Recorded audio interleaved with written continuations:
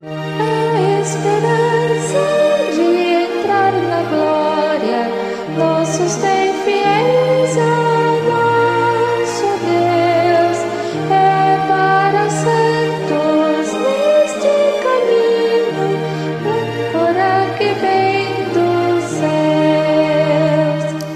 Cristo entrou nos céus primeiro, Ele é o nosso percursor, é o sumo sacerdote eterno, junto a Deus o Criador.